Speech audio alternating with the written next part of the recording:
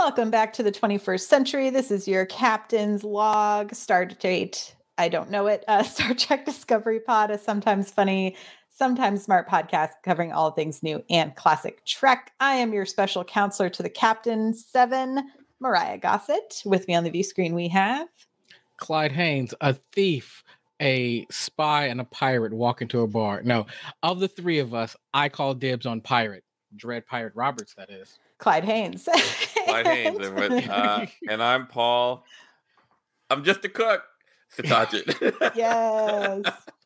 Our hero, just a cook. Tonight we are reviewing and discussing the last episode of the final season of Star Trek Picard, entitled The Last Generation, written and directed by showrunner Terry Matalas.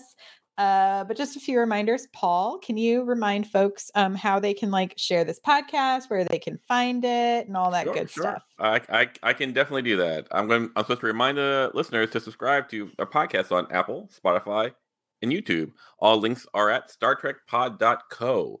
And if you love this content, which I hope you do, which we hope you do, for just $2, you could help support us on Patreon at patreon.com/StarTrekPod. Indeed. And Clyde, how should people engage with us in the chat this evening? Nice. I like that. All right. ASL, sign language. Just turn your cameras on and let us know you want to talk to us. Now, type capital P, capital O, capital D, capital pod in the chat, and we'll take a look at your comment, your question, your critique. And when we get to that special time in the episode, we're going to ask you what your overall thoughts are. We're going to tell you what ours are. So we just want you to type capital H, capital F, capital HF in the chat, and we'll take a look at what you think about tonight's episode. Indeed. So again, spoiler alerts for all things Picard, but also this week we got a treat in the feed, and I thought we would talk about it before we jumped into talking about this incredible finale, which is a preview for the next season of Strange New Worlds. Pew, pew, pew, pew, pew. What did y'all think of the trailer? I thought there was a lot coming at me at one time, which I thought was fantastic. My biggest aha moment that was jarring and confusing was Ona. was number one. Una. And rocking it out. Well, just because when we last left, there was all of this intrigue and mystery, and then they seem to just give that away. We kind of know she has to come back because of the rest of the timeline that we're aware of. So it's we know she eventually comes back, right? So it's we will hopefully see how it shakes down, though. Yeah, I was like, oh, well, that took all the intrigue away. I've been looking forward to that for a while now, and I'm sure I'll enjoy it. But I was just like, oh, you couldn't at least try and fake me out a little bit. Other than that, I thought it was fantastic. And yeah. And I got to remember their names now. Spock. No, the chief of security getting flustered. Chief security. Khan, yes. Yeah. I thought that was fascinating. I mean, we haven't really seen, especially on Strange New Worlds, we see, Pike's a bit of a player, but we haven't really seen a kind of a meet cute in a while. So I'm kind of curious. We shall see. Paul, thoughts? Well, let's see. I didn't know there was a preview, so I'm literally watching it now. Well, we can skip that, Paul. How are you? I guess I am just perpetually on the internet. I also posted it in our Slack, but I'll give mine while you're watching it. Yeah. I saw it in the Slack, Mariah. Thanks for posting that, and I watched it about 3 times. So I was like, oh, yes. They also played it, if you watched it, at least on mine, before the episode.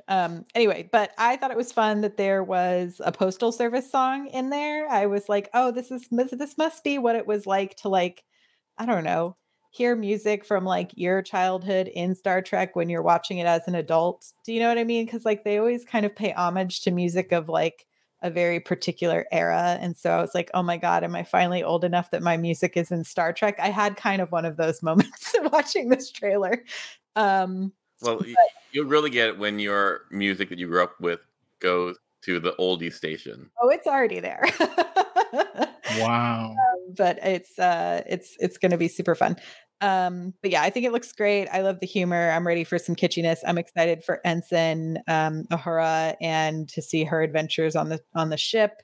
To see number 1 come back. I'm ready for Pike to do all of his pikey things. I'm also really excited for our new head of engineering and to see what she brings. And I think it's going to be a grand old time. Yeah. And I think we'll probably, in light of Paul not getting to fully watch it and for us to do a full breakdown, and we have so much to talk about with Picard tonight, we should. There seems to be a lot of Kirk there. There's a lot of Kirk. There's a lot of Kirk happening. They're in a Roots, which is a very Canadian store, by the way, like a super Canadian store when he was trying to go around the revolving door. But we'll talk about that next week or in an upcoming week as we have a big break before that. June 15th is our next new Star Trek. You say big break. I thought we were going to have a really big break. And I was like, oh, vacation time. And it was like June 15th. I guess, oh, okay. You can tell that Clyde really likes our company, everyone. I do. I do. Thanks. I'm just saying, look, you can love your job and also appreciate a vacation. I'm just saying. Fair. That is a fair. I will not roast you anymore about that. Okay. Well, I think it is time we finally dig into this episode. And I think you all know what time it is. It means it is time for some hot breaks. It is time for some hot breaks. Paul, what did you think in the shortest amount of time we can? Because I'm sure we're going to talk about all the things. Sure. First impressions. I thought it was adequate. I think it was like everything it needed to be. And yeah, Clyde, just eat it. It's my hot break. I've said throughout the whole, season, like if it's going to be like, oh, because of the power of love, I'm going to be a little irritated. And, and it was like, it's like one of those things where like, oh, you've changed my life. I've known you for a week or two. And like, you've been a jerk for at least 2/3 of that. You changed my life and you've changed me forever. Like, okay, whatever. But I understand it has to be done. I'm not, like I know the forms, not that, but like, it does make me go and see how like, the TNG finale was so amazing in that regard. Like, it left on all these things that were, you just felt like, oh, and it was cute. It had a great adventure and blah, blah, blah. And you go like, this is actually an amazing exit for TNG. Anyway. We'll talk more about it. I think we'll have some opposing views to that one. Paul, Clyde, what did you think? So I thought the best thing about the episode was the only shot I got was a nice shot and a hologram. So that completely made. No, I'm just kidding. Hater. Jokes. No, I thought this was a great episode. In part because where it put me was the realization that I got what I ultimately wanted, which was another season of TNG, which is when you pull this back, that's kind of what I got, right? Mm-hmm. And the preparation for a new spinoff. And I was able to just sit back and kind of enjoy it for the nostalgia and the kind of the honoring of this incredible show. And if you're asking me, is this ultimately the best season of Picard? I'm going to tell you yes, right? For probably all of the wrong reasons. And I think that is because what I ultimately wanted was another season of TNG, and toward the end, I got that. But and yes, it was a bit, love heals all and love is everything. But you know what? I'm kind of a rom-com guy too. So while I noticed it didn't completely bother me. I kind of snickered and laughed a little, and then I said, I'll allow it. I'll allow it. So just kind of kept going. And I always said that I thought that Picard was going to die. And at the end, we got the entire group back. Like they made it through. Plus mean, literally, we got everybody back, like everybody but Shaw. So everybody who matters lived. Ooh. So, yeah, but I enjoyed it, Mariah. Yeah. I'm probably more on the side of well, maybe somewhere between y'all. I had a great time. I thought this was a fantastic series finale. And I thought, you know, I have my nits to pick, I think, but it's a lot of I think a lot of it has to do with just a disappointment in the like over the full series rather than this season. Does that make sense? Sure, Like sure, in sure. Yes. in Yes. I felt that there was some things not quite honored that were probably set up in seasons 1 and 2, but I think if this was a standalone season of Picard and the others did not exist, then this was a very successful series finale. And that's how I looked at it, Mariah. Just so you know, like I pretty much ignored seasons 1 and 2, and I focused. At least this episode, I said I'm just focusing on this season as a standalone. Yeah. And there's like, you know, and then my brain starts putting in things of like, oh, what if the other 2 seasons were actually building to what this ending was and all of the things. But yeah, so let's jump into what some of the hot breaks from the live chat. We've There's got some 2 good ones. with it was fun, it was emotional, it was a little cheesy, and I loved it. Agreed. Again, I will say Worf, all the best lines and best scenes forever. Sure. Just like I crushed it all the way through. I'll make it a threesome. Do you even hear the words that are coming out of your mouth? Yes. The sword being so heavy, swords are fun. Of course, swords are fun. Anyway, I loved it. I loved all things Worf. Hot Freak. I sobbed for most of the 60 minutes. I leaned right into all the good feelings. There's definitely, I appreciated the space that they gave some of the emotional moments. I feel like sometimes those can get breezed past, especially when you're trying to pack in things. Hot Break. I was upset they mentioned Guinan, but right there, but didn't bring her on screen. I agree. I was like, Whoopi couldn't have come on set for 30 mints, like for one side eye. Less than that, yeah. Just have her standing there and then come back. Like she doesn't have to say anything. Kieran says it was a well-deserved goodbye to the TNG crew while also laying the groundwork for a spin-off led by Captain Seven on the Enterprise G. Agreed. It felt very I would say a better version of Generations. Oh damn. I'm with you. I hate to say it, but there was a lot of parallels, which is why I mostly bring that up. It feels like they got a redo, to be honest with you. Truly. Hot Break, a great payoff from last week and wonderful send off for TNG crew. Yes. Yeah, I think we all feel pretty Alana. Let's see, Hot Break. Plot a bit thin in some spots, but emotional moments I pursued it beautifully. Yes. Also, yeah, I think the most important thing, Captain Seven. I am so excited. I am so excited. So we can revisit that. We'll revisit that. Ooh, we can talk about that. I also want to call out the fact that we didn't see Laris again. Yeah, right? yeah. Like at so all. Maybe we'll go through my nits to pick, which is like we never came back to Laris. Like, what happened to her? Are we just going to fully forget? I think that's my biggest nit to pick, is I felt like we did all of this character development for characters we never saw again in this finale, and it was like they just become means to the end for Picard to go on this journey to get back to his crew, which I could see, but it felt like some of that development was missing for me. Like, if this was the ending, I wish then the first 2 seasons were me watching Crusher and Jack on a ship, so that I had a better emotional connection to Jack and like I think a little bit more empathy for his situation. But yeah, and then Guinan not coming in when they say, I was like, this was the ultimate show don't tell. Like, you told me that, you could have just shown me that. Sure. For that, and then yeah, I think that was kind of my major ones there. So let's start from the top though, unless you had anything else, Clyde. Well, I have a kind of an overarching question, right? Yeah. Like, again, I mentioned that I love this episode as part of this season, kind of in a bottle. But my question is, wait, you know that song, If You Could Have Star Trek in a Bottle? If I could have Star Trek in a bottle.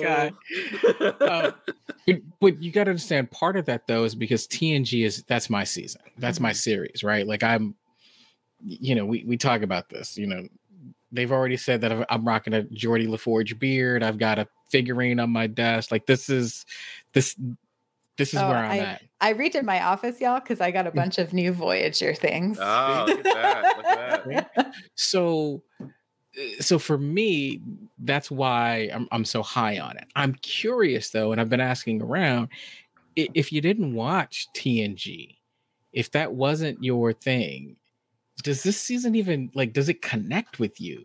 Because it feels like it's built on 7 years of TV 30 years ago. Yeah, I was gonna say, so someone I'll try to find it. It was someone IG messaged me, but I'm gonna have to scroll for a minute. Someone who listens to the show and was like, here it is. So Raymond, shouts to Raymond, who messaged me and says, "Hey, I wasn't sure, etc. Y'all asked about perspective of watching the season of Picard, not knowing past history." And he was like, "Well, I'm that guy. Here's some history on myself and Trek. As a teenager, he did see Voyager and fell in love and started watching Trek again after the 2009 movie.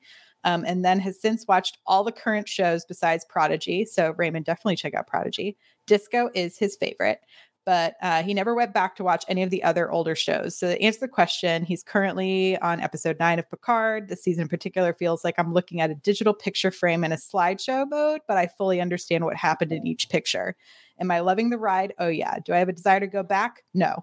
He said, unless they upscale it to 4K, maybe. Overall, it's my favorite season of Picard because I can feel the nostalgia and the energy it brings. Plus, this crew is really lovely. So I thought that was a really good insight of so shouts, Raymond. Thanks for bringing that to us. Because, yeah, I think that has been hard to navigate. Is we all have a nostalgia around these characters. Even if I know Voyager is my gal, but it's I watched enough episodes and popped in and out of TNG, and I understand the legacy of Picard as a captain, right?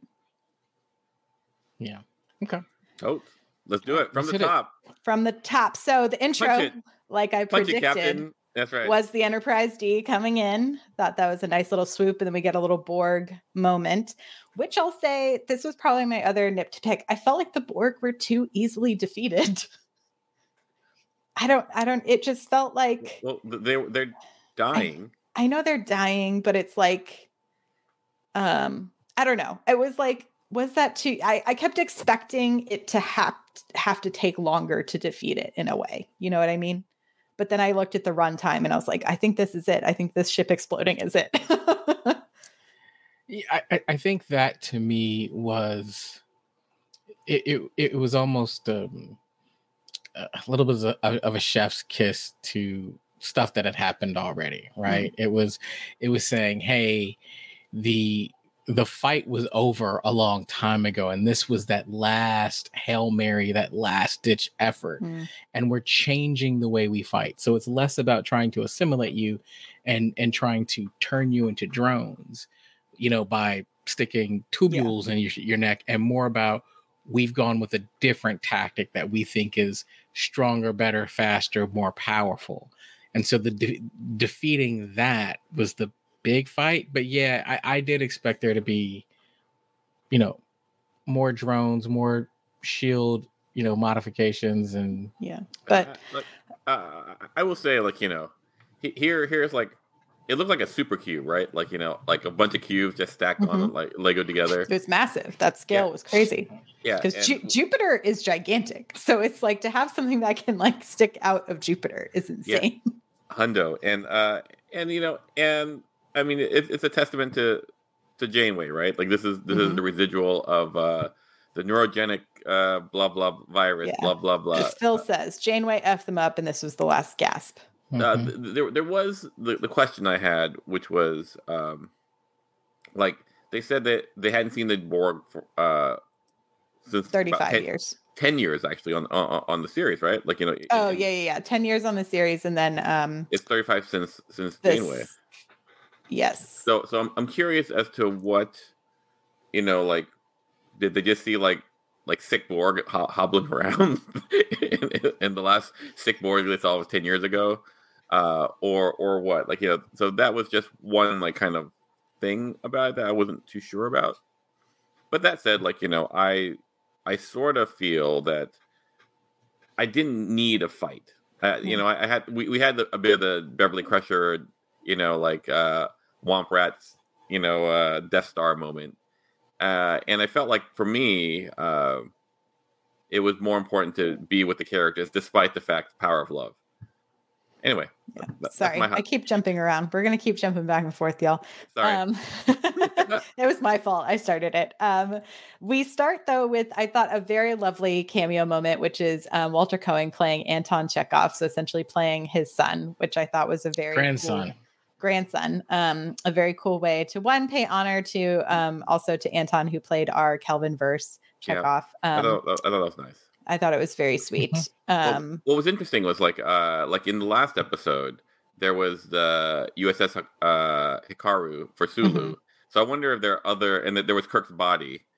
So I wonder if there are other places in the series where they have like Spock or like Scotty or Uhura like just hidden in some little Easter eggy type thing. And I've been digging. I haven't seen them this far, but I did.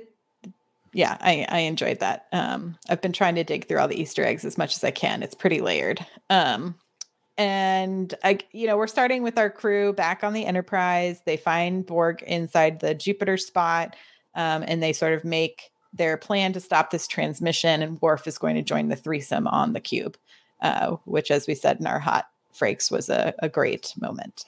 And then back on the Titan, we have Seven and Rafi, who have found a way to take back the ship. They used sort of transporter phasers, which we now have seen plenty of times are these portable transporters in Discovery. But apparently, I was doing some digging on the phaser thing, and apparently it did make an appearance in TNG in the Gambit episode. Apparently, a group of pirates uses phasers to beam up things just by firing at them. Clyde's a pirate.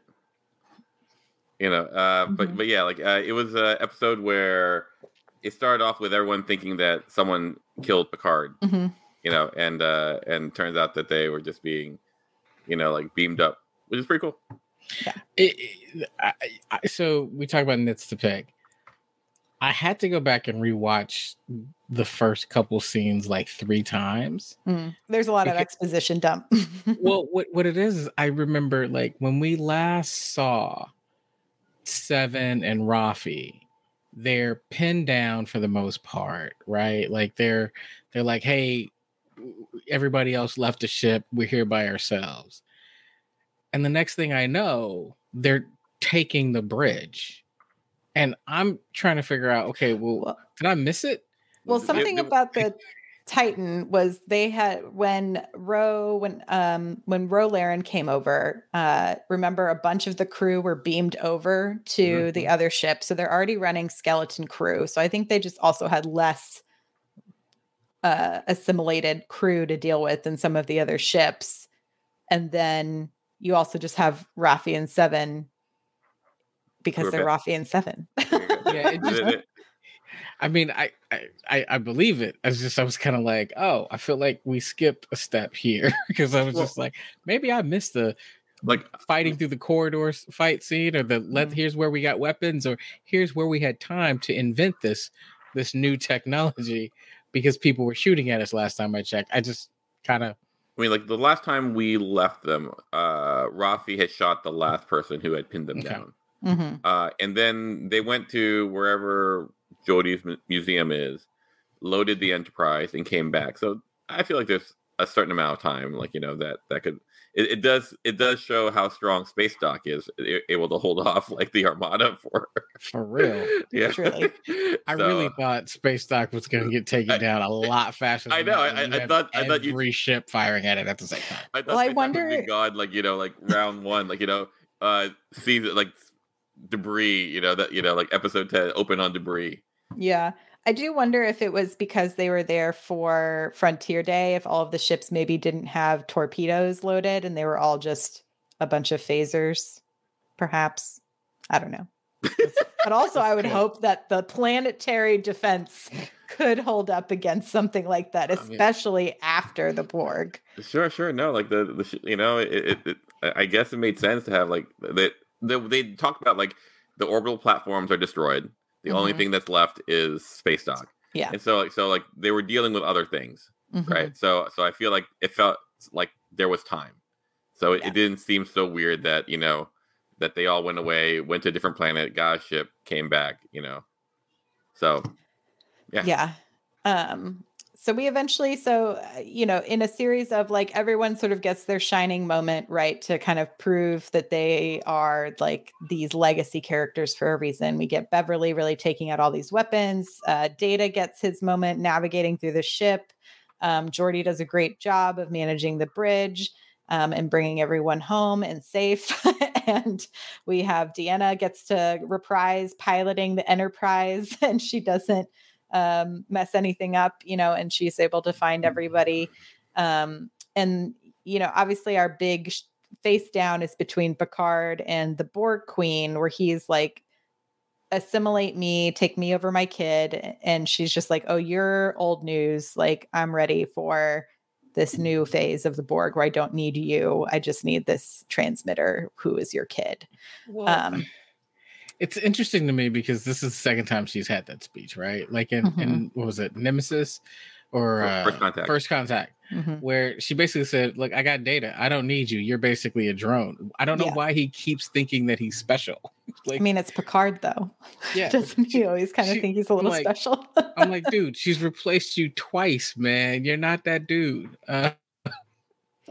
Yeah, I wanted to dig into Picard and Jack's relationship a bit, and how, like, Paul, you've been like, oh, it's the power of love, to break him out of the hive mind. But I do think it's an interesting, like, if we really step back and use the Borg as this like concept of, fascism or like totalitarianism, like this concept of like the baddies within our world, right? Sure. And how it is very easy when you are someone who is feeling alone. And I kept going back and forth of whether or not Jack truly feels like a great, I don't know, like being subject to this, right? Like, he is like good looking, he's charismatic, he's charming, he's got his daddy issues. But like overall, he doesn't seem like he's lived this like terrible life, which I think is what I might be missing in overall in this, is like this sense of loneliness of being different. And like, what does that mean? And you could see that a bit as like the queer allegory, right? Of like, oh, I'm repressing something that's different about myself. So I'm going to regress into this space that's accepting of who I am in some way. And so the metaphor gets a little mixed for me there of how these two things come together. Cause I was like, I just don't, it could just be like the Borg was like, I was their last hope. And so she put all power upon me to take over my body. Like, to me, that also makes sense in some ways. Sure. But I do like the explanation that it truly just takes someone to be like, what are you missing? I think you have gone down the wrong rabbit hole. Here's how you can find your way out. Right. Well, and like a loving parent could make that happen. Like, I would ask you this, like, throughout the whole series, what does Jack want? That's a great question. Exactly. And then, like, and is the answer what Picard gave him in the Borg hive mind? If the answer is no, then like we're making concessions for the plot. If the answer is yes, then then they did a good job. And so I think I see it slightly differently. Granted, I think what we didn't get is enough understanding of Jack. Mariah, to your earlier point, if we, in earlier seasons, if we had seen this kind of unfolding and headed toward this way and kind of understand, or really just some time to see him operate differently. Like, even if in those earlier vignettes when he was all piratey, if we had gotten some sense of his loneliness or his not fitting in, then it'd be at least a little easier to understand. My takeaway from this is kind of twofold. One is that, anytime I think about why people join, gangs or fraternities or any type of club, a lot of times because they're missing something, right? There's a relationship, there's this community, there's this sense of belonging, the sense of I'm accepted, right? Like, there's this big feeling of acceptance, which is something that I'll overshare a little bit, but means something to me. And when you don't have that and you're constantly searching for it, you become immediately it kind of drawn into a place where it's like, oh, I can just be me. I don't have to, like, I don't have to feel weird. I don't have to feel different. Like, okay. And that's, I think, often how people get caught up in things that aren't always healthy, but it's because they feel accepted. And I think for whatever reason, what we're missing is Jack had been walking around feeling some sense of non-acceptance. Is it because his mother's been hiding him away and he hasn't been able to have a normal life like other people? Is it because he hasn't known his father?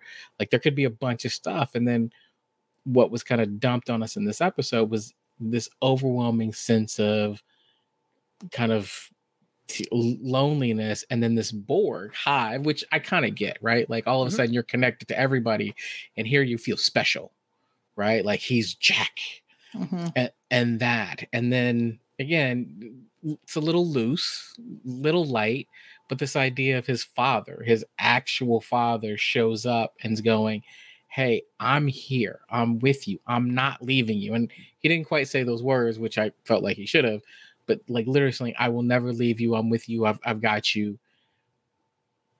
Again, we could have used some more early on to really bring that home, but then he's like, it broke him. I get where they were going. 100%. And I think, they were trying to use, I think, that specifically that flashback scene where Picard is being sort of fatherly to all of those Starfleet members, right? And like giving them these words of wisdom and being like, oh, I never really needed a family. Starfleet was my family. And it was this like rejection. But I was like, what was Jack really seeking? I think out of trying to, in that moment, reach out to his father. Maybe I would have liked to have seen the motivation for him to have finally like made that move, or even just like a glimmer of what his and Beverly's life was like previously. Cause I feel like Beverly seems to be a pretty decent mom at protecting her kid and like all, but we didn't see any of this childhood beyond like, oh, my mom used to take me to this garden every year. And I'm like, that sounds like a lovely thing to do, so I agree. Right. I wish I would have had some more Jack background development to make this moment feel even more impactful, right? Well, and to your point, Mariah, like, we do get that. Like, we've seen Kirk young, we've seen Picard young. Like, there are a lot of times where we see people, and that gives us this insight into who and why they are the way they are, right? Like, Jack in high school, right, would have been interesting.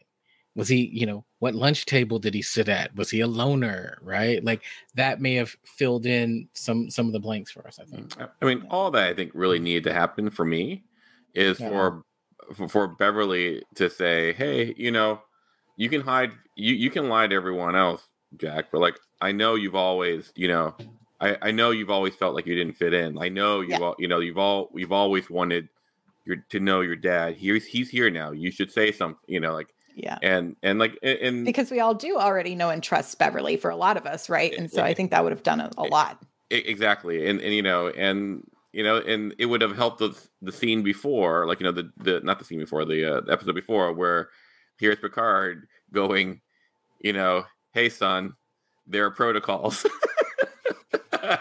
so you would see, here's what Jack really needs.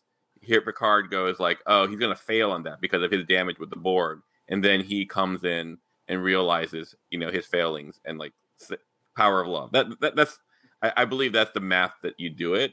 Yeah. But like it wasn't done quite that way in this. And so like, I'm very sensitive to power of love. Like it just needs to, it needs to make me cry or it fails. There's no version of like where it's like, oh, it's okay. Like for all of it, This Is Us every episode is like something power of love, and and for the most part, it succeeds, right? It exceeds on pulling those tier things. So like I watch lots of movies where they get through to the power of love within an hour and 30 minutes, and like I am fully vested, It can work. Wait, hold on.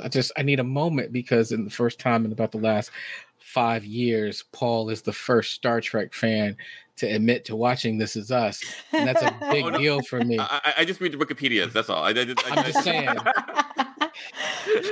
I'm saying I had a whole podcast about another show that no one ever listened to or saw. So this is a moment for me, Paul. I feel close to you all of a sudden. I'm like, should go grab a beer now that I know I've got, kindred spirit over here. Yeah.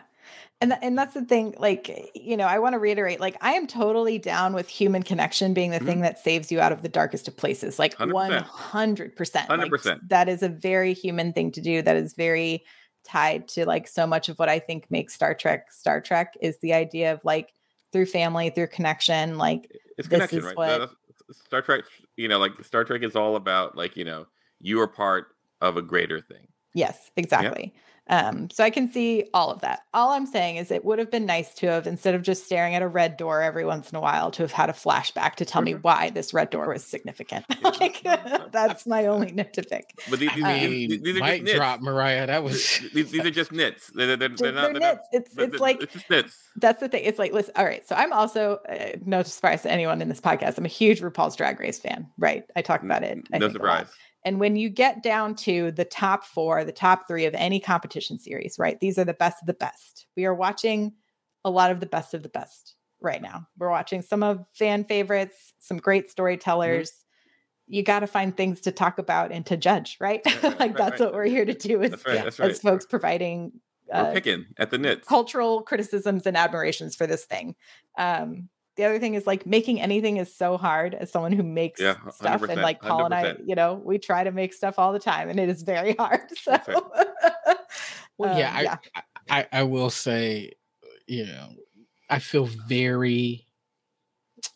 I feel a little weird looking at this incredible feat that they've pulled off and criticizing it a bit. We're kind of here to talk about it right now. Right. I do want to caveat, if you're like, man, these guys, I don't, our podcast is never one of those that go, we watch it only to like talk trash about it. Right. The truth of the matter is we love it. Right. We've all watched it at least one time, and there's a chance that we might even watch it again at some point. I've watched every episode of this series 2 to 3 times. Like, right. Ditto.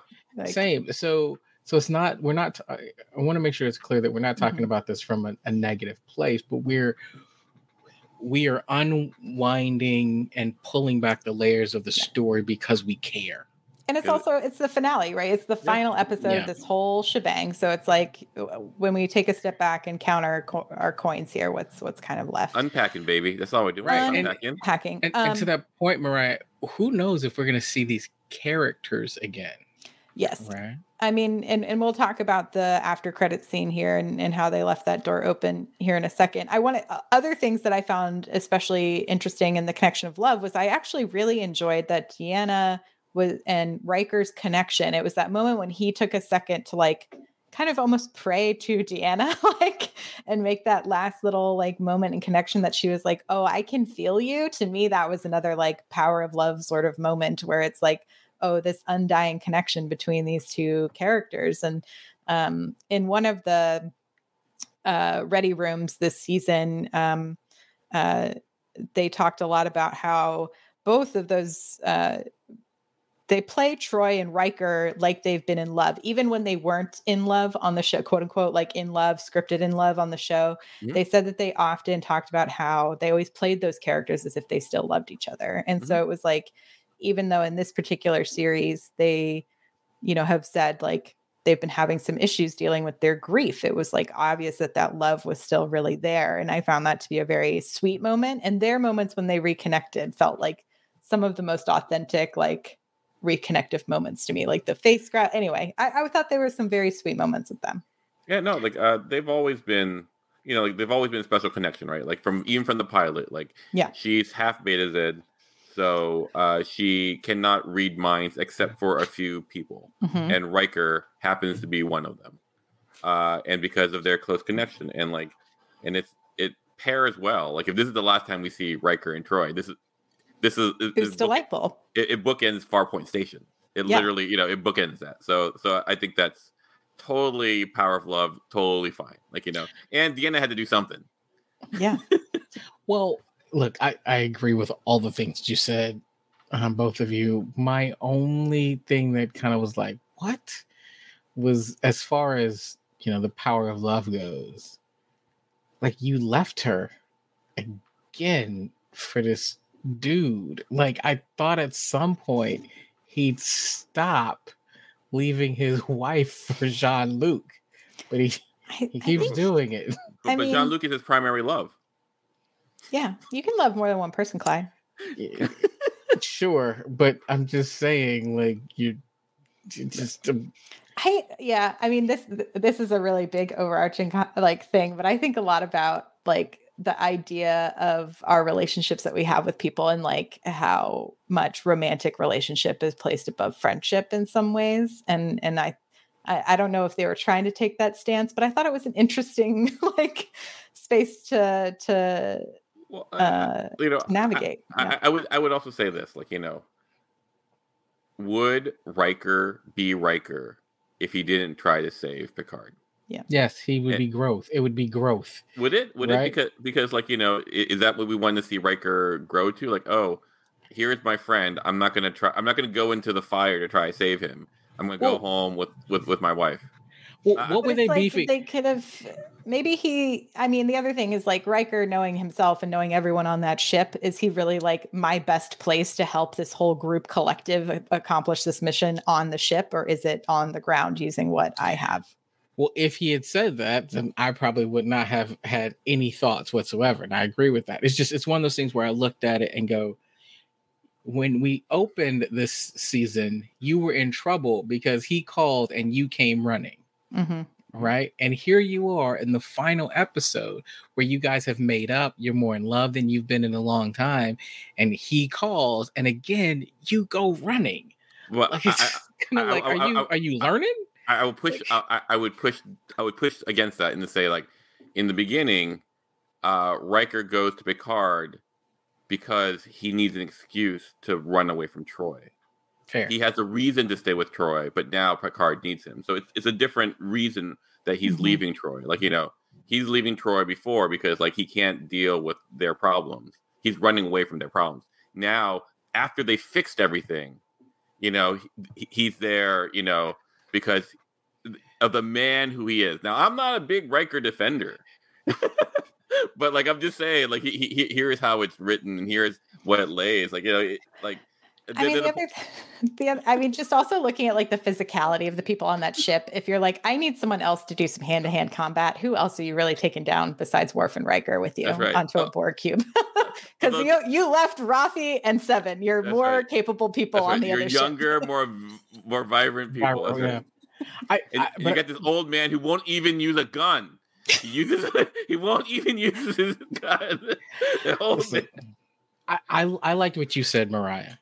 If Riker had turned to her in this again, because I'm a rom-com guy, so if he had turned to her and said, "I want to be here with you, but the best way for me to protect you and our children is to go on that ship with them," then I would have been like, "Yo, that's the man right there." But that's the man right there. Like, I feel like they don't need that to say that to each other. I think they just know that. I mean, it looked like she was like, "Where the hell are you going?" Well, I mean, they were all like, "We're all probably going to die, but we're going to go down swinging," Like. Well, I will also say Beverly even got to the point where she was like, "Okay, kill my son."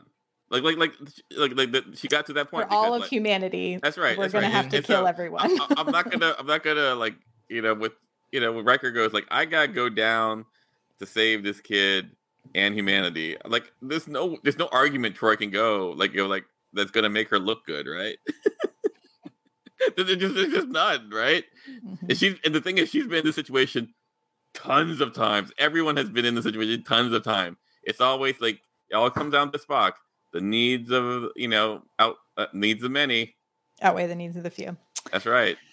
Indeed. Let's see. I enjoyed Riker and Worf's combat moment against the few Borg drones that were left on the ship. I loved when Riker fully committed to dropping that sword and how heavy it was. I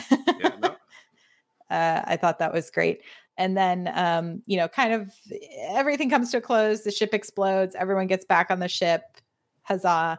I did really liked the Enterprise D and the Titan side by side. It was coming back to undiscovered country. It was very similar to that Excelsior and Enterprise A kind of moment. where in that one you have Kirk's voiceover sort of passing the baton to the next generation, and in this one you have Riker's. So I thought that was kind of cool. I will have to go back and double check, but we got no Picard Admiral's logs this season, right? I feel like almost all of the He's retired. That's true. We did get Captain's log from Riker a few times. And in that voiceover, we find out the changelings are still an ongoing problem, but of course, our queen Beverly Crusher has scienced her way around Admiral. Admiral, like I'm not gonna lie, this is there's a lot of nepo baby ishness happening. Oh yeah, so much nepo baby. Indeed. I wanted to talk about the Tuvok and Seven moment. Oh, sure. And I saw a lot of people online were like, I wish this was Janeway. I was like, they've been very clear from the start that Janeway was not going to be coming into this series, which I get, but we get to see her in Prodigy, and Prodigy is excellent. Yep. But the other thing I think to me that felt important was Tuvok and Seven had a really incredible friendship on Voyager. So to me, this almost felt like the best way to do this in some ways, because they were two characters who often were the only ones who understood each other, sure. Being lost in the Delta Quadrant for so long. So I like that we got to see that Tuvok did not die from the changelings when they took over him. And then two, that we got to kind of really see what both of these characters got to become right after Voyager, and as the Voyager person I liked it. Not after, right after, like 30 years after, right? Yeah. Well, I think it's also a little bit significant in the books, in the Titan books. Tuvok actually serves on the Titan, so like him being part of this whole dialogue, I felt like was really significant, and it's a throwback. Like that was the best way that they were able to show like the people who they took, they did not kill, right? And so it kind of it gave us a little bit of insight into the changelings and what they're and who they are as an enemy, right? Like they're an enemy, but they're not an evil sociopathic enemy. Well, it didn't say they did not kill everyone. They said they kept some people. I thought they said they Admiral Tuvok. That's who they kept. Admiral Tuvok. I thought it said they kept them from like a number of ranks. Yeah, because they were trying to get information or whatever. As far as like not psychopaths or sociopaths, they were bent on destroying the Federation. True. And Starfleet. But I do think that leaves some room. So, kind of getting into the post here, we do get to our Seven is made captain moment, which was fantastic. We have Rafi as number one. And I cannot let this lie. I cannot let this lie. No, this is, like, I love Seven, and I love what she's become. I've seen her go from, like, Borg drone to Ranger to First Officer, and I think that is awesome. But, like, even in Shaw's, recommendation, which I love Shaw, he's, by far the most in-depth character that we have. Nothing. I liked Shaw this season. I was hoping they were going to find a way to resurrect Shaw, but I was. But when he goes and says, like, she doesn't follow the rules, blah blah blah, but she's brave and loyal, I go, those are not the first things you want in a captain. Like, you want those things, but those are not the first things you want in a captain. You don't want someone. Like we are past the era of pew pew pew fire first, and it's. I'm sorry, like Shaw was a good captain. He took care of his ship. Like a lot of people died because Seven was like going like, "Hey, these are my friends." But I don't think Seven was directly responsible for a bunch of people's deaths. Well, like. By her actions, like they went into the nebula, people died. I'm not saying like it worked out in the end. It worked out for the best in the end. But as far as like from Shaw's perspective, I need to protect my ship. I need to protect the Federation. His went ship Federation, and Seven's goes Federation ship. No, Seven's is like my buddies.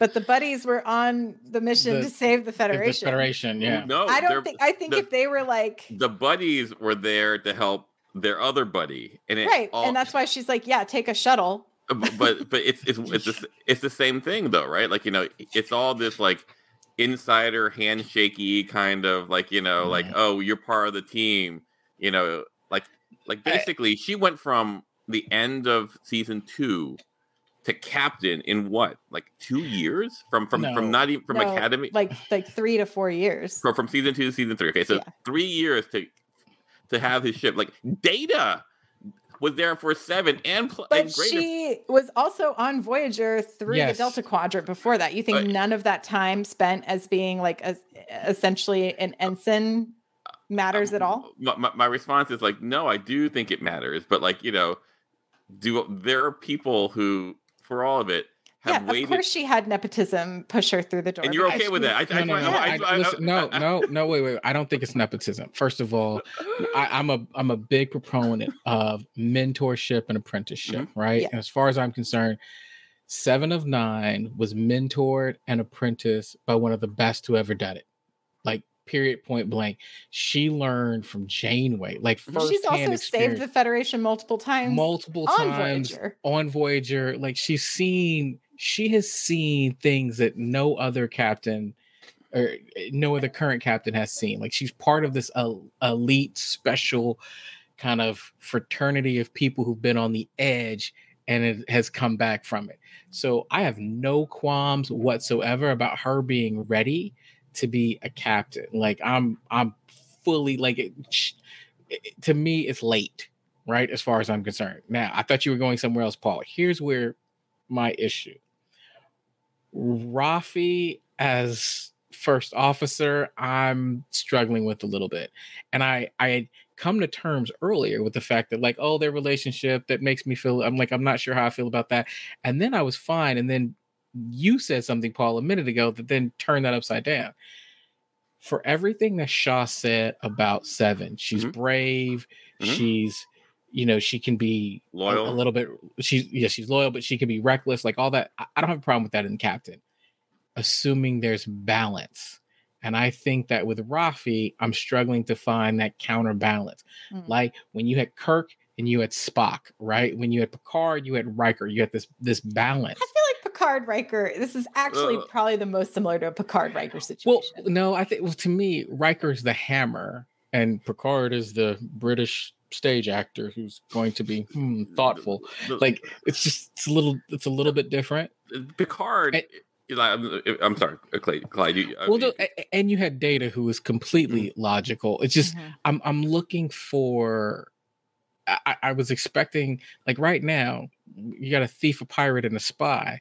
Like that whole center section, it's define. Be really fun to watch. It will be, but that defines reckless, right? Like who on that bridge, and then you got LaForge, you got Crash LaForge up front. Like they got nobody who is no calm and collected. That's what it is. Like I'm just saying, like I think like I feel 7 is our adult now.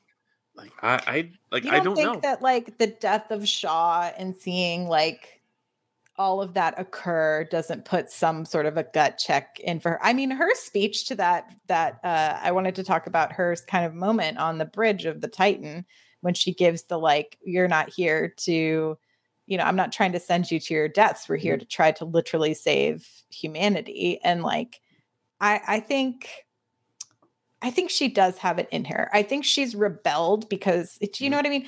Like, because she essentially did not get to be a teenager and it took her a while to become within her humanness. I feel like a lot of her rebelliousness is probably not as rebellious as we think it is. Like, what if we actually seen her be that rebellious besides being a Ferris Ranger? And even then it was like, I'm on the side of justice and like doing these things, right? I will say this, like, for almost every captain that I've seen that I respect, like there is a moment in their captaincy where they have to go against their gut and go with principle. Picard does this all the time, like where he goes like, I have to prime directive over like, over what I personally feel is right.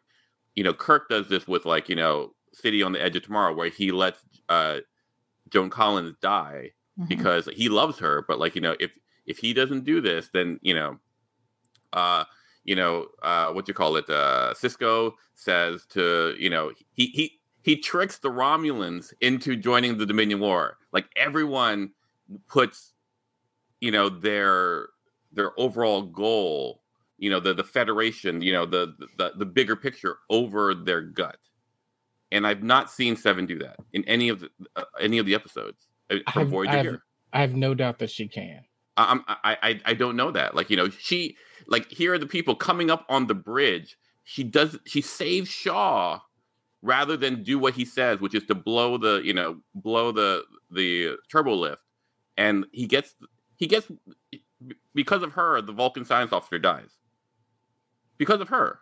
I love Seven. I'm not blaming Seven for that. Me either. That's a Vadic choice. No, I'm good. But Vadic wouldn't be on the bridge if not for Seven. That's still so whose life is worth more? Like Shaw said, blow it. It's his ship.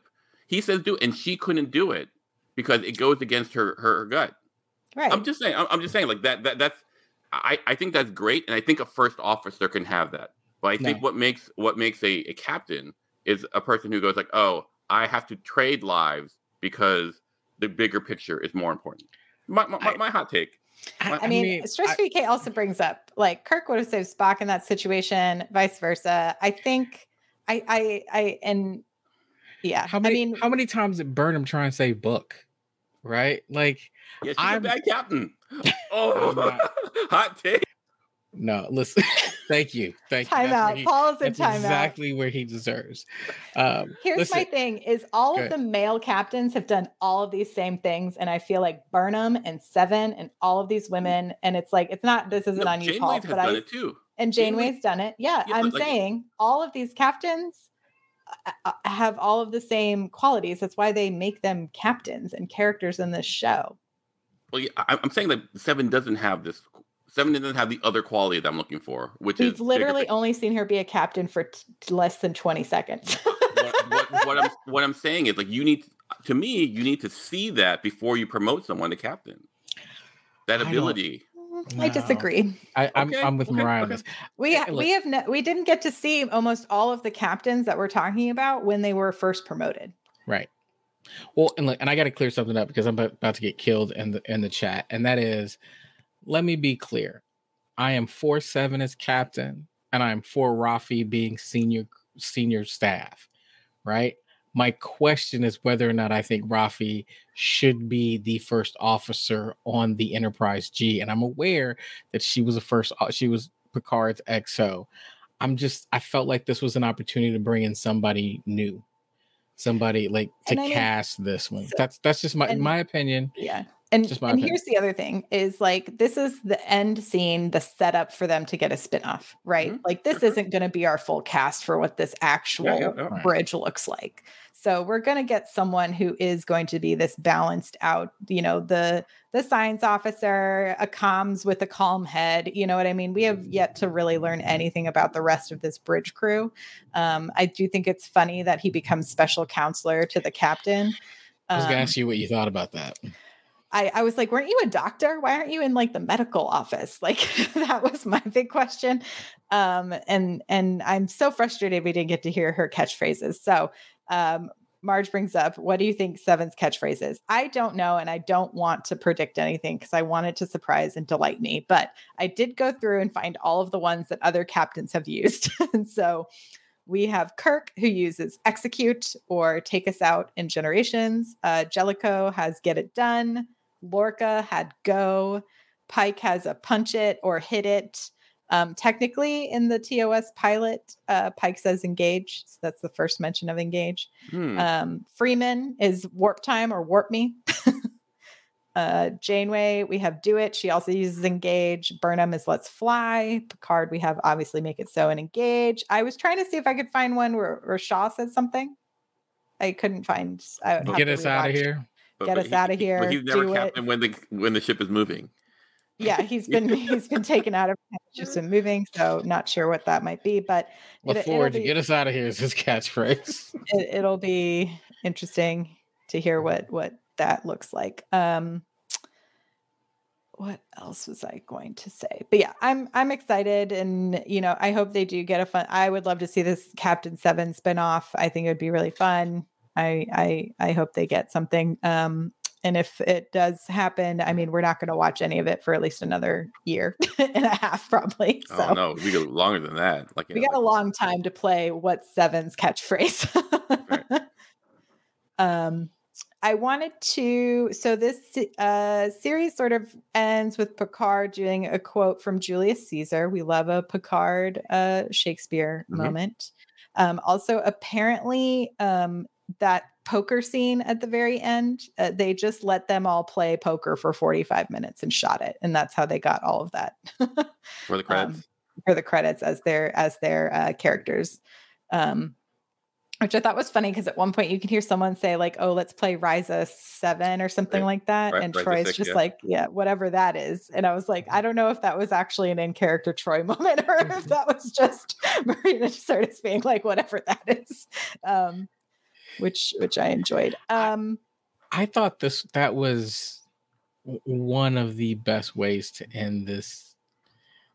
I say this series, but I say TNG. To see Picard sit down and play poker with his senior staff. Again, it's one of those things where I'm like, man, if you've never seen TNG, do you get the significance of this moment or not? But for me, it was like this, and not only play with them, but beat them. Like that was like, oh, this is why you don't play, because you just be taking their money all the time. Like that was kind of cool, even though there's no money. What else? We didn't get Laris. We didn't get a Guinan moment. And then we have our post-credit scene where Jack is unpacking his belongings in his bunk. And for an ensign, he seems to have maybe his own room, or is only sharing a room with one other person, not a lower Nepotism. decks, not a lower decks situation. And Space Nepo baby, and Q shows up. Well, before we go that, like, what's up with Jack always having a gun nearby? He did have a personal phaser. He's a pirate. That is how pirates like pirates. I don't know, but is it Federation policy where like the special counselor gets a hand phaser? Maybe it's because of the changelings. Perhaps there's like some sort of situation in place because of changelings. I could see that, or it's just Jack has a phaser in his bag. Yeah, no, it's just weird. Like he's raised. Anyway, I'll tell you what I was hoping. I'll tell you what I was hoping to see in that scene, because we got to see the little picture with Jack where he's got an old picture of Beverly and Picard, which is very obviously just them at a premiere event. Yeah. What I wanted to see was like Picard, Laris, and Jack, as a picture of like Jack and his stepmom. Like he wants family, like family pictures going up as like a small moment. I was really hoping he was going to turn around and it was going to be Peanut Hamper. Boom! We did it, Mariah. High five! It took me an hour and I found it. 60 minutes in and right in the jaw. That's right. Mama said, "Knock you out." Got me.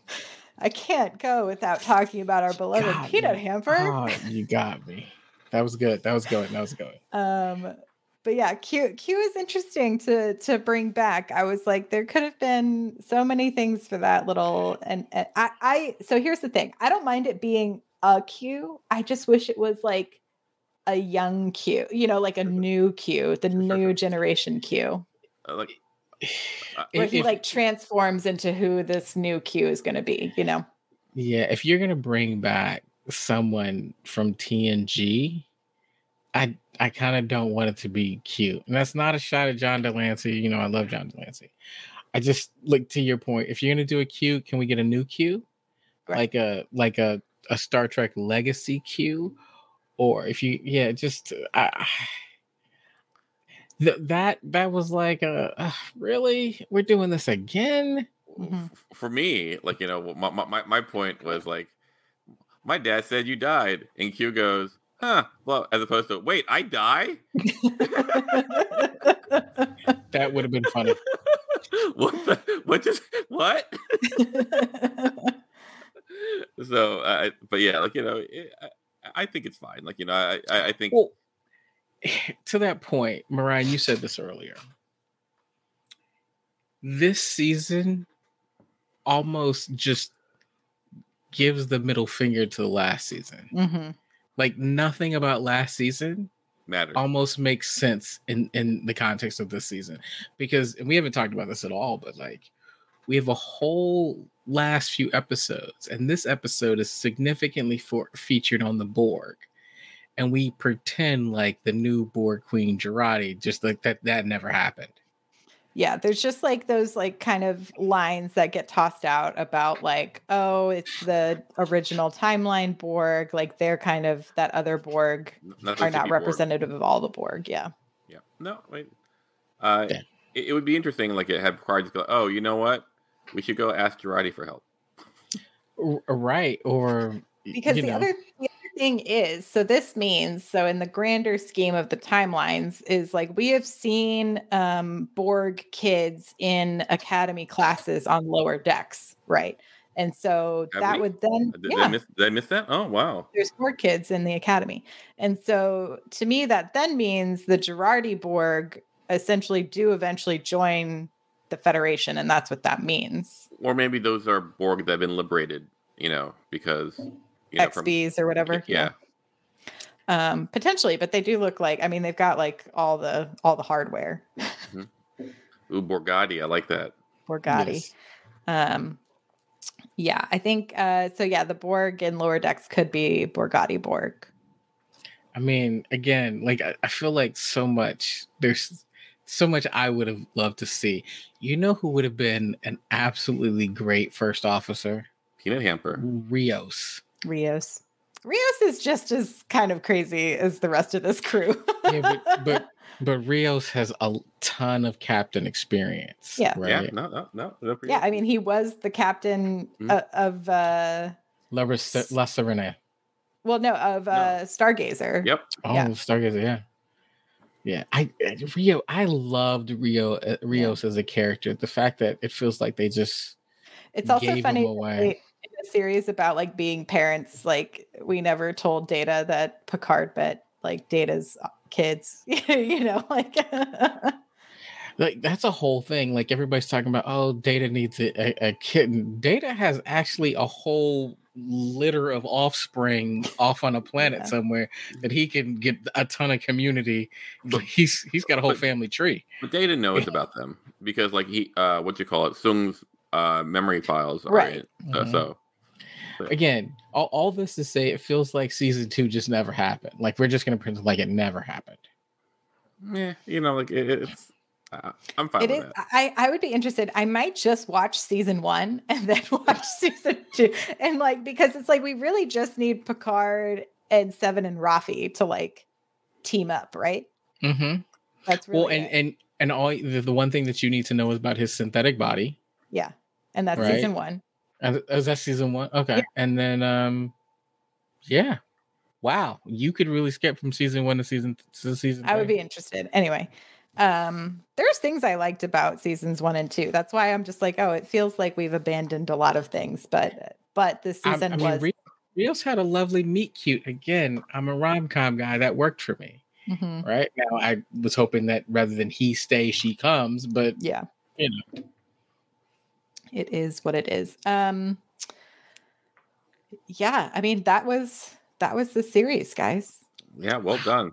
I think, from here, what we've done in the past for other kind of series wrap-ups is, like a week or two later, we sort of come together and talk about like the whole kit and caboodle, if you will. Mm-hmm. Although this is our first of New Trek full series finale we've had. So it might be worth us taking some time to rewatch the entire series and maybe do a deep dive on the opinion of all of it as a whole. Yeah, I think I love like space tentacles. I'm scared of what I might think going back. Mm-hmm. I think because we talked a lot about how seasons 1 and 2 I think make for better binge watches than week to week. Sure. So I'd be interested to consume it that way and see what that looks like. I mean, there's so much. You got Murder Nuns. Yeah. Murder Nuns are great. Murder Nuns were great. You got Synthetic Twins. weird Romulan Borg. Like there's a lot. I feel there's quite a bit. It's going to be, this will be kind of our longest break between new Trek series in a while, but I think we'll come up with some fun things to do in the meantime. I'm trying to reach out to some folks about potentially interviewing some people on the feed, so keep an eye out for that. But anything else to say about this finale, y'all? No, I thought it looked beautiful. I thought all of the space battles, the ships all looked great. The space station in front of Earth looks so good. Space dock looks so good. So good. So I was excited to get to see everything in like bright, shining new CGI and special effects, which I know takes a lot of freaking time. So shouts to everyone who worked on this, and they spent so much time recreating. I was like, oh my gosh, guys, now we're going to get into my production nerd self here. Like the amount of attention to detail to recreate the bridge was beautiful. Oh, sure. Yeah. No. And the lighting was really nice too. It's nicest, the prettiest lighting I've seen. On that carpeted bridge. On the carpeted bridge. That's right. I thought that looked great. I hope they don't, destroy it like they did the old one. I hope it gets to tour around the country and we get to see it in some way, shape, or form. Everything looked good. The costumes were great. I loved all the costumes this season. Mariah, one last thing we haven't actually mentioned, the naming, right? So I, like a lot of people, really thought it was going to be the USS Picard. Same. I 100%. I was like, it's going to be the Picard. Really? I did. I really did. Because then it would have made all the sense. This whole series is called Picard, and they're almost always about the ship. And then it would have been the Picard. And it would have been like, that would have fit. But how do you feel about the whole Enterprise G being like the Titan being renamed Enterprise G? I don't mind it as long as they're making another Titan. I mean, I thought it was going to be renamed as the Picard, but I don't know if they do that for like living people. Living people, yeah. And has Picard really earned a name after him? You're really poking for a fight tonight, Paul.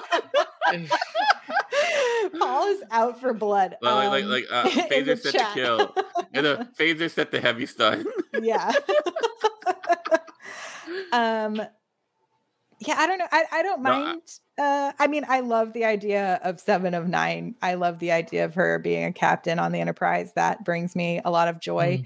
But I think I would have had more fun with it being the Titan, because the Titan's also a really fun ship, with a legacy of its own.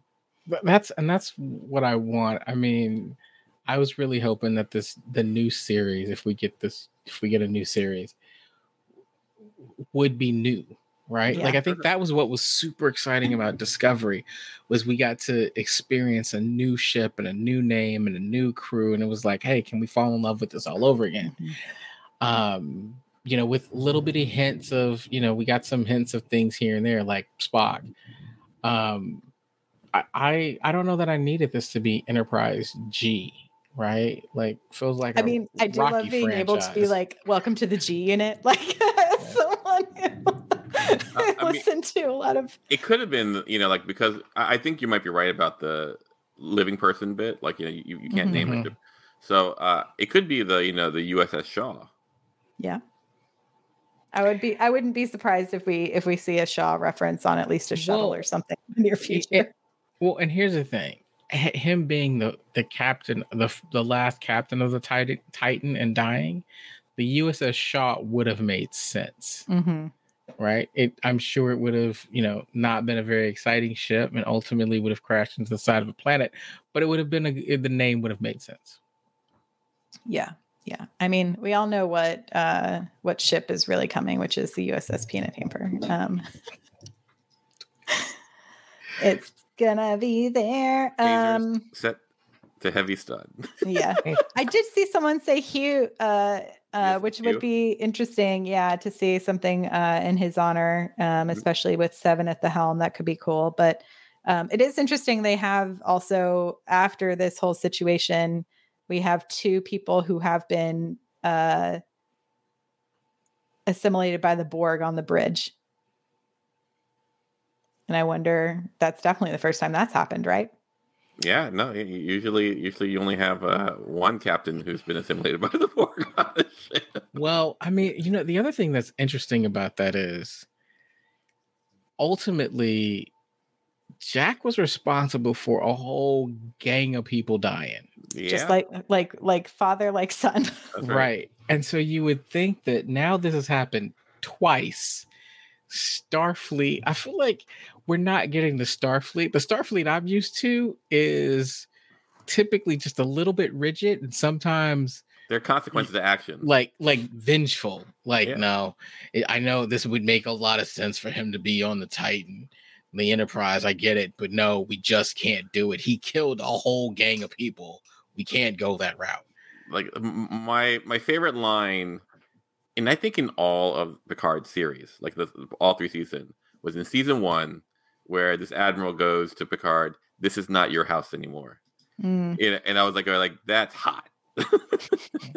And so, yeah, like I'm with Clyde there. Like, like for all of it, Jack decided to go to the Borg, and because he decided to go to the Borg, like all the adults died on those ships in the fleet. No one over 25 lived. Well, not all, but yes, a lot. But effectively, all those people died. And so, not he cool. gave the command. Like, he gave the command. Yeah. Not cool. And unlike again, father like son. But unlike Jean-Luc, Jack went there. He Jean-Luc was at least kidnapped. And here's the thing: unlike Jean-Luc had no idea what was going to happen.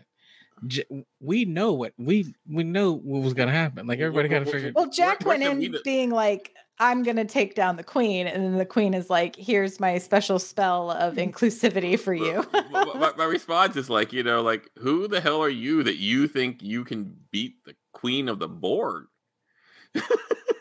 You know what? I'm gonna get. A young John Picard. A young John Picard. 100%. And then a year later, you're a special counselor to the captain. Again, yeah, a young Jean-Luc Picard. Yeah, I mean, at least it's like they admit that the nepo babiness of it all is real. Like they go, like, if we're gonna have a problem with, let's just hang a lantern on it and just be okay with it. Like, it's what I was expecting, I was definitely expecting him to go into Starfleet Academy. Mm-hmm. Sure. But I think I was expecting more of the Crusher route, right? Like medical. Well, no, like, work yourself up. Like, you're an ensign, you're not senior staff. You don't get to sit in that room. Yeah. I mean, he is an ensign, so. Yeah, but he's sitting in the big comfy chair. The chair that Worf fell asleep in is so comfortable. Like, like he should be at the front in that more uncomfortable, no back support, bench. We'll see how it shakes out. Like, if they let him stay there, I don't know. Like, there have been ensigns in the senior staff before. Ensign Harry Kim, for example. Mm-hmm. That said, who's still an ensign. Yeah, who's still an ensign, right? But half the crew has to die, and they're in the middle of nowhere. So that's understandable. Like, here's to make the argument, though, half of Starfleet could be dead. So I mean, it is on the after the Dominion War, after all of this. It's like, I'm sure it also has something to do with the fact that there's just not a lot of staff left, right? Yeah, and probably he is someone with a certain amount of real life experience as well. Sure. Like, I can see why you fast track if you decide to kill all your senior officers on all your armada. Yeah, I know. Nicole just also brought up that we got the announcement this week for the Section 31 movie, which we don't know anything about it beyond that it is a movie and it's starring Michelle Yeoh, and that's all I really need to know. Oh wow! So it's happening. Oh yeah, they officially announced it. Yeah. Oh, because I last time I was told it was dead, but no, it's happening. Oh, cool, good. It is happening. Official announcement went out. I'm very excited. And we'll have to kind of talk about this another time, I'm sure. But I was like, this also probably, I tweeted that this would also probably mean the return of Ash Tyler. And let me tell y'all, Clyde Trek, loves Ash Tyler. well, the other thing is Trek Twitter is either in the camp. Clyde takes himself out. Ash Tyler, everyone is either like Pro or against. so thirsty for Ash Tyler, or they absolutely hate Not him. even There's a no little in bit. between. Yes, I'm on that side. But yeah, it'll be a Paramount Plus movie. They might have like a street, like maybe a special screening or something, is what I'm thinking. But yeah, and then we have the Academy series that's coming. So we got a lot of live action Trek coming our way, y'all. Sure. You know, And- part of me wanted to just ask. I was gonna say, I'm not saying this, so I don't need a response. This is But you will get one. question. You will get one. I was thinking, man, is he that handsome? And I was like, I don't need to ask that question because the amount of yeses that will come flying at me is unnecessary. Clyde, if you want, you should just. I have never had anything go as like insane on Twitter before as that innate silly tweet about like, oh, you know who this also probably means is coming back. And I just put up a picture of Ash Tyler, and it's like over 300 people liked, retweet. Like it's like the most engagement I've ever had on my Twitter was people being thirsty for Ash Tyler. Wow. Yeah. Like very deranged tweets about Ash Tyler. What's, you know, with my luck, what they're gonna do is they're gonna cast that actor for Star Trek Legacy, and it's gonna be like his great grandson or something, but they look so much alike. And I'm just gonna be like, why? Why would you do this? What your luck is I like that actor. Shazad is great. Your luck would be, Clyde, is if they recast him in the remake of This Is Us. I'm tapping out at that point. He's also very funny. If y'all have ever watched Toast of London, No. that actor is super funny. Anyway, that has been a lot of Trek news. I think we'll have to come back soon and we can talk more what's about this? Ash is greater than Shaw. Boo. Boo. Boo. Yes, I feel like we are at time, y'all. This has been a super fun ride. We will be back talking more Trek in your ears and on your screens very soon. We will update y'all. We might take a week off to process everything and take some time for rewatching, but we appreciate you all so much for tuning in and for listening. We will be back. Keep an eye on our socials. You can find us at Star Trek Pod on Twitter. You can visit StarTrekPod.co for our Patreon and links to find us. Please rate and review us on Apple if you have the time. We appreciate that. Thank you all so much. Live long and prosper, y'all. Live long and prosper, everyone. Bye. Thanks, Karen. Thank you, Karen.